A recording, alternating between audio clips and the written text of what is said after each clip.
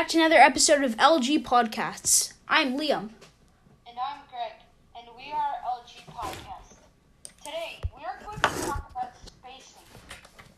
Spacing is actually one of the most important elements for drawing.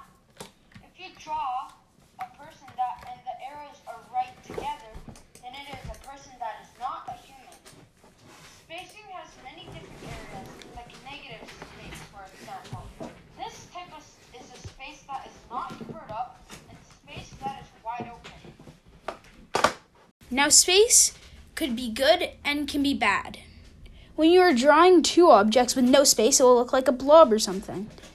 Drawing without space is different than it. Even if you draw with no space, there will always be some, even if you don't try. Art can be weird sometimes, but it's always fun.